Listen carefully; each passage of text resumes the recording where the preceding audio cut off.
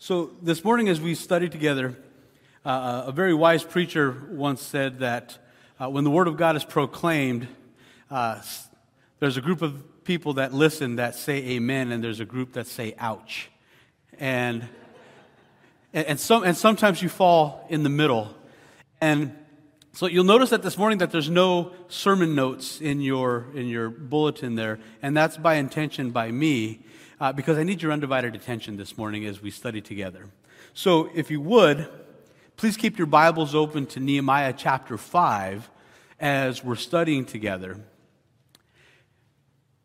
So when I was transitioning from being a lay pastor at a small church in Carson City, Nevada, to full-time vocational ministry in the spring of 2011, the housing market was starting to bottom out, right? And I faced a dilemma.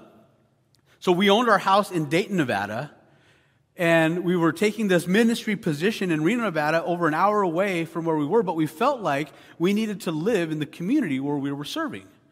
But at that time, there was no way we were going to be able to sell our home. We were upside down. I had enough money for a short amount of time to pay rent on a home in Reno and also to pay the mortgage on that house, but pretty soon the savings started to run out and we needed to decide what to do next. And so I called the bank, let them know that we were making our last payment, and they knew our situation, mostly because it wasn't any different than anybody else's situation at that particular time, but we hadn't missed a payment, and so they offered to modify our mortgage. And so I said, great. I still can't pay you, but great. Thank you. So we went ahead and we did all the paperwork, and I called my dad to let him know what was going on, because my dad and I are tight. We share everything together. When he heard the news about all this, he said, well, this could actually work out, which is a common phrase by my dad, by the way. He says, I actually need a place to live closer to Carson City, because he was living much further out. And he said, let me talk to Susan, but what if we took over the payments on the house and we lived there? And we did it. And I was relieved of the burden of that debt, and my father asked for nothing in return. The point of telling you that story was, here's what my dad did. He essentially said, I'm going to absorb the debt so that yours is canceled. And for me, what that brought for me was freedom. And knowing my dad and years of acts just like this, I know why he did it. He did it because family matters that much, and taking care of family matters that much to him. As we continue in the story of Nehemiah chapter 5, we're going to see something similar happening here from a different trajectory. We've seen the people of God in this upward trajectory toward this God-shaped vision that Nehemiah has been projecting for them. In Nehemiah chapter 2, the people unite under the leadership and vision of Nehemiah that God has put on his heart with this unified refrain that is the title of our series. They said, we will rise up and build. And in Nehemiah chapter 3, we see the people true to their commitment with this detailed account of what is summarized in Nehemiah 2:18, that they strengthened their hand for the work. They were ready to go. And in Nehemiah chapter 4, we see what seems to be a unified people ready to work and fight at the same time against the opposition to the work that God is doing. So overall, what we've seen so far is a picture painted of unity. But before the paint can even dry on that picture of unity, a new picture is starting to emerge in Nehemiah chapter 5. There is an underlying issue that surfaces that poses a threat to God's intended image of his people. The story starts to take a stark turn. And in Nehemiah 5:1, this scene begins with the phrase, now there arose a great outcry. There's a fracture in the unity of the people, an outcry from the people of Israel against the nobility, who I'm going to refer to as the influencers. These are the influencers because before Nehemiah arrives, they held all of the cards in the community. They had the most money, the most influence in the community and in the neighboring provinces. And what we're going to see in this passage is they had a high level of control over the remnant in Israel. so that we can get the full weight of what exactly this means, and that this outcry simply wasn't a bunch of people who were agitated and whining or inconvenienced. This is going to be language that is going to be very familiar to the Israelite community because it's a word that comes from their own people's very important history. We've seen this word outcry before in Israel's history. We actually see it in Genesis chapter 19, verse 13. For we are about to destroy this place, referring to Sodom and Gomorrah, because the outcry against its people is so great before the Lord that he has sent us to destroy it. That's how big this outcry is in Nehemiah chapter 5, that they would liken it to a story in which Sodom and Gomorrah is destroyed. Seemingly, we've gone from 0 to 60 rather quickly, moving from unity to disunity. Well, there's an idiom that's probably familiar to most, and it's appropriate here. Where there's smoke, there's usually fire. And in the case of Nehemiah chapter 5, what we are seeing is we're starting to see the fire emerge. But where was the smoke? How could they have come to this point and Nehemiah not see it coming? Well, if we go back a page or two in Nehemiah chapter 3, in this chapter, what we saw was a unified people, unified in purpose, doing the work that God had called them to do and strengthening their hands for the work. But there's a small crack that almost ends up being a footnote in the unity that they have. And it emerges, and we see it now playing itself out in Nehemiah chapter 5. In Nehemiah 5, we see the fire. In Nehemiah 3:5, we see the smoke. And next to them, the Tekoites repaired, but their nobles would not stoop to serve the Lord. The same people that this outcry is against, according to Nehemiah 5:6, the influencers, these are the same people that refuse to participate in the rebuilding of the wall. But even more than that, if we look ahead to Nehemiah 6:17, we're even going to get a little more insight. In Nehemiah 6:17, we see this. Moreover, in those days, the nobles of Judah, the same people, sent many letters to Tobiah, and from Tobiah letters came to them. If you recognize that name Tobiah, this is the same Tobiah who has been coming against the work of God along with Sanballat and Geshem.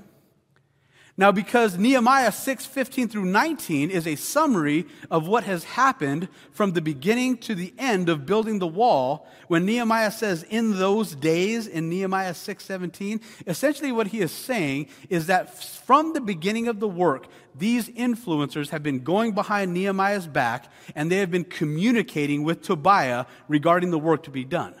In short, they've been gossips. They've been selfish, and in the case of today's passage, they are holding the people captive with debts hanging over their heads, and because of that, the progress that God wants to make through Nehemiah and the work of the remnant is now being hindered. Evidently, in Judah, they didn't just have a wall problem. They had a people problem, but even more than that, they had a family problem. A family that was not taking care of each other. The influencers, the ones who should have been taking care of the family, were holding debts over the family.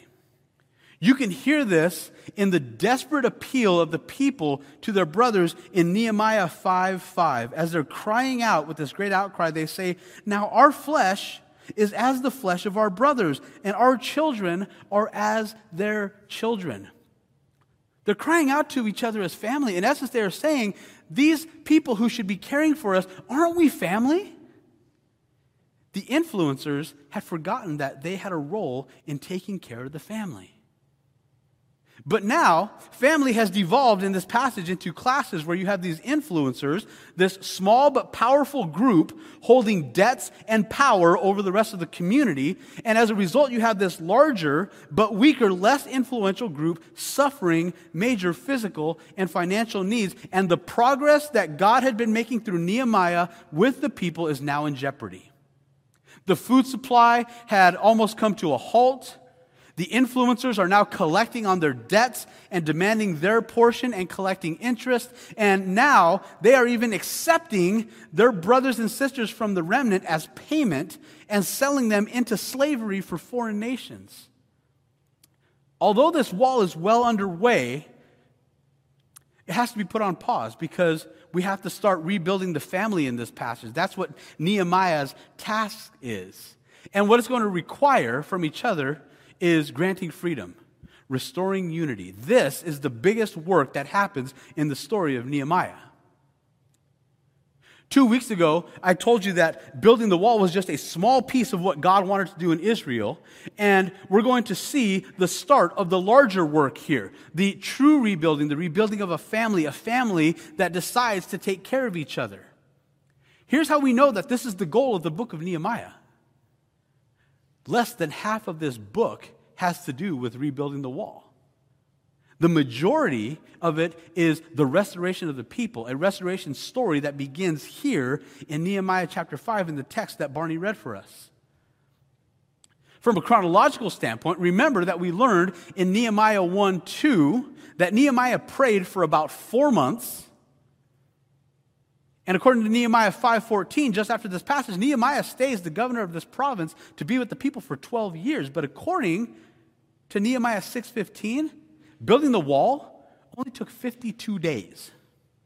Less than 2 months. 4 months praying, 2 months building the wall, 12 years restoring a people. So what was the purpose of the wall? To show the supernatural power of God and that the good hand of the Lord was upon them. Building a wall of that scale and that size and that length while having to defend yourself from enemies with a trowel in one hand and a sword in the other in just 52 days should not be able to happen. The way in which this wall comes together is nothing short of miraculous, and it's a precursor of the miraculous work that God wants to do in the midst of these people who may feel like they have a hopeless circumstance. For the real work to take place, a supernatural work is going to have to take place in the hearts of the influencers to make things right, to take care of the family, and it's going to take being debt cancelers. This is work that can only be done when God is radically involved, and that is the type of supernatural work that is going to have to take place to rectify what we see emerging in Nehemiah chapter 5, a family that is going to be restored. In Nehemiah 5, the influencers, they're out for themselves. They're taking care of number one, and they are in the best position to do this. Those who should be the most spiritually mature are looking out for themselves when they should be looking out for the needs of the people, and instead they're exploiting the people to get what they desire the most. On the surface, the problem is practical and it's legal. They're breaking Jewish law by doing this. But something else has to happen here, and you see this emerge. You see, breakdowns happen in our families when we start creating debts because God is forgotten. On a practical level, the influencers have violated 2 Levitical laws, but there's something spiritual that's at the core of it. So what are the 2 practical laws that the influencers are violating? If you were to look back at Leviticus chapter 25, verses 35 through 43, 2 things are forbidden in that passage: exacting interest from a brother and selling a brother into slavery. The 2 things that you see the influencers doing in Nehemiah 5. Nehemiah points out the legal error according to the law, and he tells them, you have done something that is of genocidal proportions, and they cannot answer him a word according to the text. They are as guilty can be. But notice the first thing Nehemiah does in answering the problem. He doesn't go to the law. He doesn't go to Leviticus 25. In essence, he goes to something even deeper from Leviticus 25. In Nehemiah 5:9, Nehemiah doesn't start with the practical and legal. He starts with the spiritual. He says this: The thing that you are doing is not good. Ought you not to walk in the fear of our God to prevent the taunts of the nations and our enemies? The implication here is that the influencers are not walking in the fear of God. They have forgotten God, and this is at the heart of how they have fallen into this position of hurting the rest of their community. Well, this shouldn't be a surprise that this would be the starting point, because in Leviticus 25, Moses says, as a preventative measure for this kind of thing, in fact, that the fear of God is how you prevent it. In Leviticus 25, 36, and 43, Moses says, don't exact interest from your brother, but fear your God. Don't deal ruthlessly with your brother, but fear your God. The influencers forgot their fear of God, and because of that, they were exploiting their people to the nations around them. One commentator put it this way: this colossal failure to reflect the Lord's compassion in their own community, in the world, strikes at the very core of Israel's missional purpose for following God's gracious law. The way that they dealt with people internally was a message to the rest of the world. And this is something that had to be rooted out. It had to be taken care of. It took acts of repentance and restoration on the part of the influencers, and it was also going to take acceptance on the part of those being restored with no contingencies. That's what it was going to take, and that's how God's people are restored. Families are restored when debts are canceled in the community. Nehemiah's response is to bring all of the people together in one great assembly. We've got a problem. It's not an isolated problem. It's not an individual problem. It's a family problem that is hindering us from being the people that God intends for us to be. So Nehemiah says we are not going to sit in the shadows. We're not going to have this conversation over here. We're not going to have this conversation over here. We're going to bring everybody together, and we're going to bring it out into the open. Why does Nehemiah make this a matter of public rebuke and correction?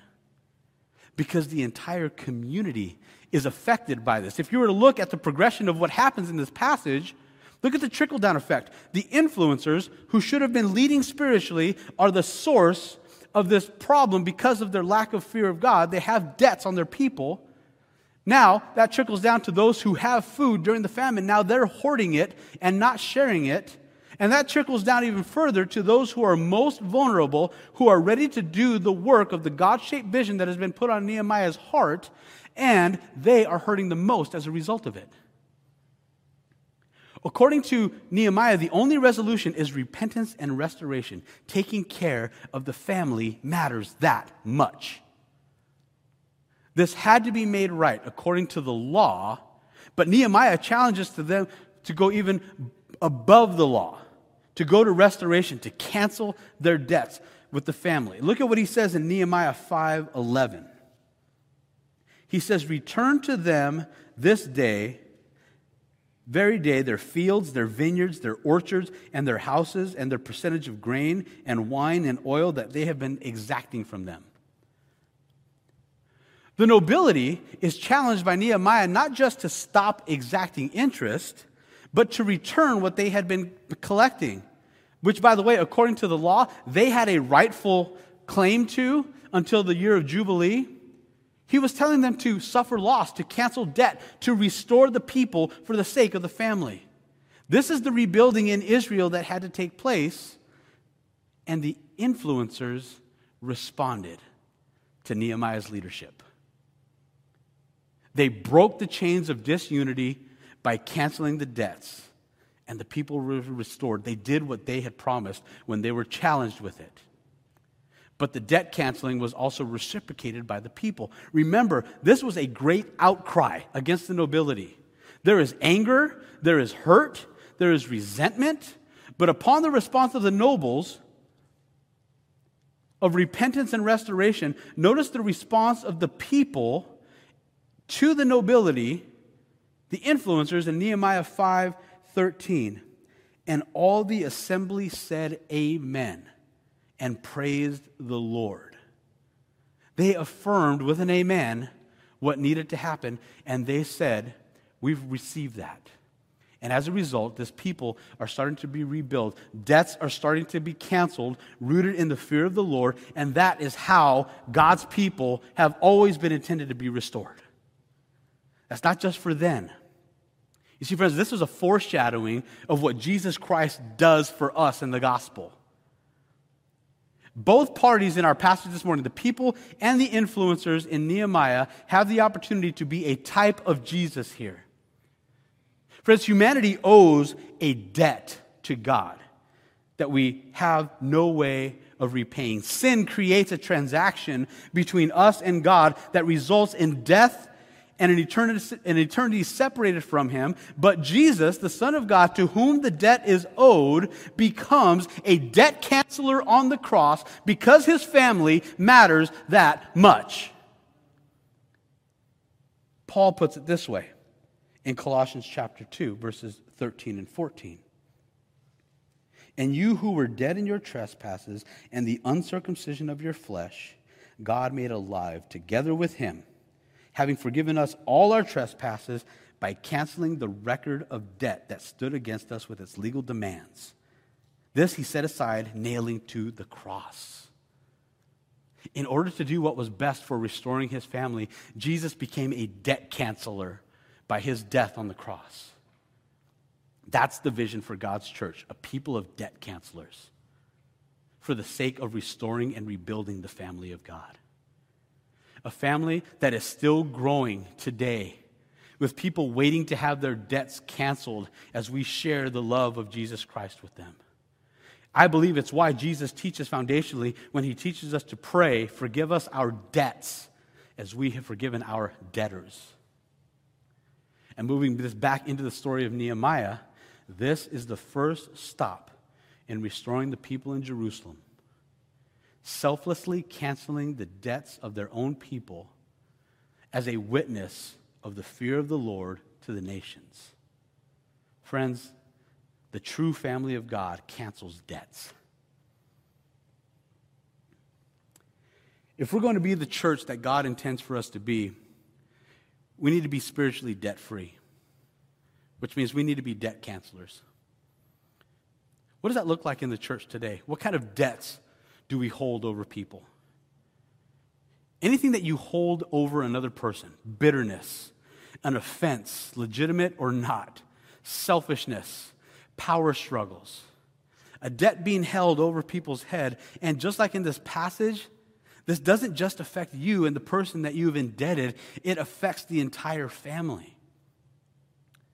Is there a debt in a personal relationship that you need to cancel? Is there a debt note that you've been holding on to of bitterness and unforgiveness and resentment that you've been collecting interest on? You said you forgave it, but you're still collecting interest. If we claim the name of Jesus and we are making the claim of holy reverence to the Lord, that as a people that have been restored by a great debt canceller, we need to be those who cancel debts as well. Some of you have been holding on to debt notes and collecting interest, and it's time to do something different. It's time to make a change. If you're holding debts, it's hindering us as a church. Some of you have broken relationships within this family of God that are racking up interest on the ledger of your heart. And I'm telling you today, it's time to cancel the debt. Until we can move from this, until we can be debt cancelers, we will never be the church that God intends for us to be. To harbor debts against our brothers is to say that there is a sin too great that Jesus couldn't die for. And I know that you don't want to say that. Author Ken Sande wrote in one of his books on peacemaking, unforgiveness is the poison that we drink, but we hope our enemies will die. Well, he's only partially right. From a biblical perspective, when we have unforgiveness and bitterness in our midst, it's the poison that we drink on behalf of the entire body. Your leaders can come up with catchy ways of articulating a vision. Know, grow, and go. It sounds good in principle. It'll look good on a t-shirt. But it doesn't mean anything if we're going to be holding debts against each other. If we hold debts against our brothers, We either don't know Jesus Christ or we have forgotten how much he has forgiven us. And we need to communicate something different in the church and to the world. That we are going to be a church that cancels debt because the family matters that much. So what debt can't be canceled? A few years ago, something very traumatic happened within this church. Staffing issues, animosity, scandal, those sorts of things. Many of you have gotten over that. Many of you have canceled the debt. Some of you haven't. And it's time to cancel the debt. It's time to cancel the debt because the family matters that much. And I'm not afraid to share that here in this great assembly. Because the family matters that much. You may be thinking, there's visitors here. Why are you airing the family's dirty laundry in front of the community? Because if anything, if you're visiting here today, I want you to know that we are a real church, a real family with real problems, and we're a church that's going to deal with our stuff. And we're not going to be afraid to do it. Some are holding debts over my head as a new pastor. Friends, I can't be everything that everybody wants me to be as a pastor in this church. Pastor Verlin can't be everything that you want him to be as a pastor in this church. And because of that, debts are being racked up. I'm appealing to you. Cancel the debt, please. Some of you have interpersonal relationships that are broken right now, that are wounded. You've been holding a debt of unforgiveness and bitterness. It's hindering you from being what God wants you to be. I'm telling you to cancel the debt. Insofar as God has given me authority, according to Hebrews 13:17, as one who keeps watch over your soul, I'm not asking you, I'm telling you, cancel the debt. Whatever it is, cancel it. And if you're here today as someone who doesn't know Jesus Christ, you're just being introduced to Jesus Christ, Jesus is the great debt canceler. He is the one who died for every debt that you have with God. You have been cut off from God, and God wants to restore you. And today can be the day that you see that. What debt can't be canceled? Can that offense that we're holding on to from 3 years ago in this church, can that not be canceled? The offenses that are against me, are those debts that can't be canceled? The offenses that you have against God, are those ones that can't be canceled? If so, then nothing we see in the Gospels is true. But practically, how do we live it out? I want to show you a video clip. This video clip is very close to home for me. This is a video with a woman named Lori Coombs, and I know Lori well because I did ministry with her in northern Nevada for a number of years. And the story that she's going to tell you actually happened in the church where Catalina and I were saved. And so I want you to watch this video in light of whatever debts that you might be holding on to that you think you can't cancel. Doug, go ahead and turn the slider up, and Taya, go ahead and play the video. Lori Coombs' father was murdered when she was just 20 years old, a deliberate, senseless act of violence that changed her life forever. But amid the sadness, anguish, and even depression, she chose to do something most would never consider. Her story of forgiveness in tonight's Someone to Know. He just was such an amazing man. I was absolutely a daddy's girl. Absolutely a daddy's girl. I just adored my dad. We had planned to leave the next morning, and all of a sudden I just got this feeling. All that I knew was that I needed to be home. But when she got there, Lori Coombs learned her father had been killed in his Carson City home. It didn't make sense to me. Her beloved dad, Rick Albrecht, was an avid hunter, fisherman, and known for his big bear hugs.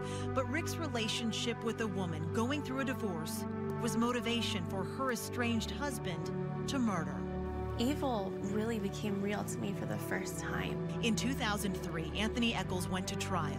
Anytime I would even see his mugshot or his picture in the newspaper even, it would just send chills up my spine. Although sentenced to life in prison without the possibility of parole, I felt like he stole something from me, you know, and not just me, but my entire family. Tomatoes, I think, were here last year. Yeah. 15 years later, Lori's now married There you go. Thank you. These are sweet peas. and sowing seeds into their children's lives. Two beautiful girls blooming before her eyes. And while she too has grown since losing her dad, it didn't come without anger and bitterness. So I prayed, and I felt God tell me that I needed to forgive.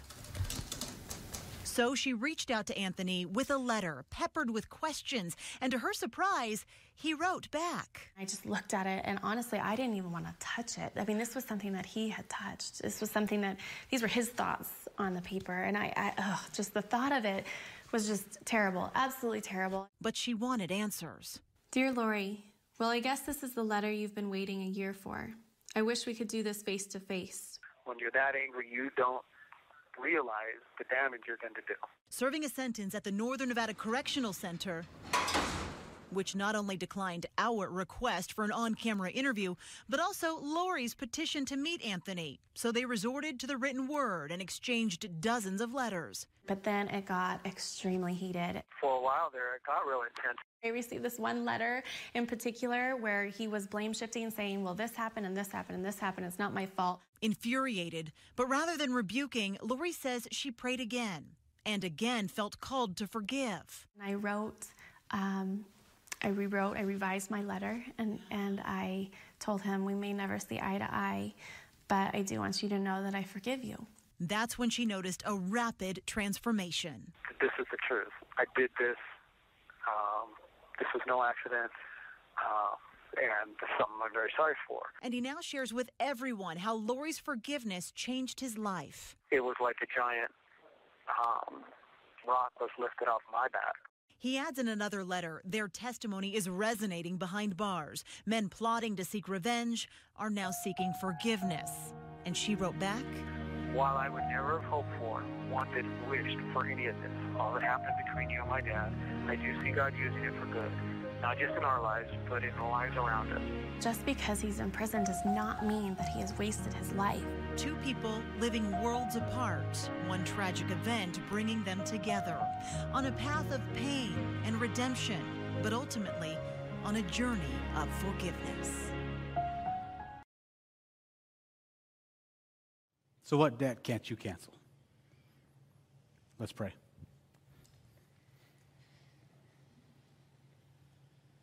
Heavenly Father, I thank you for this morning. I thank you that we can be real.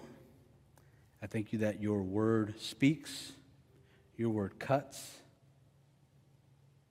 Sometimes we do say amen, and sometimes we do say ouch.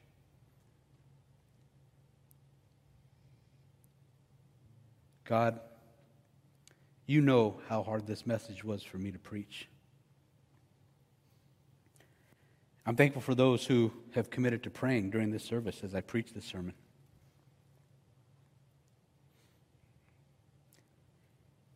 And we've been building something here. And it didn't start when I got here a year ago. It's something that started in this church 44 years ago when it was formed. With faithful saints who are committed to the work, who have strengthened their hands for the work. But from then till now, Father, we also recognize that there's been smoke and there's been fire. And we need to be a people who,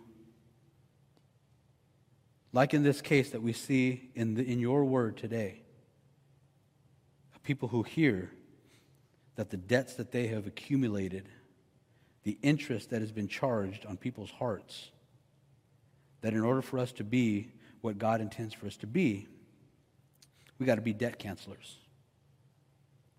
We've got to be debt cancelers because you are a debt canceler.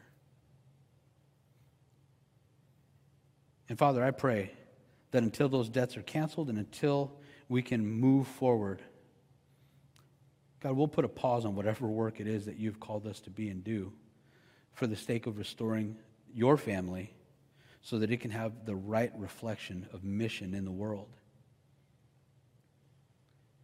So, Father, be with us as we consider this, as we commit our hearts to this. Father, draw us near to you, we pray in Jesus' name. Amen.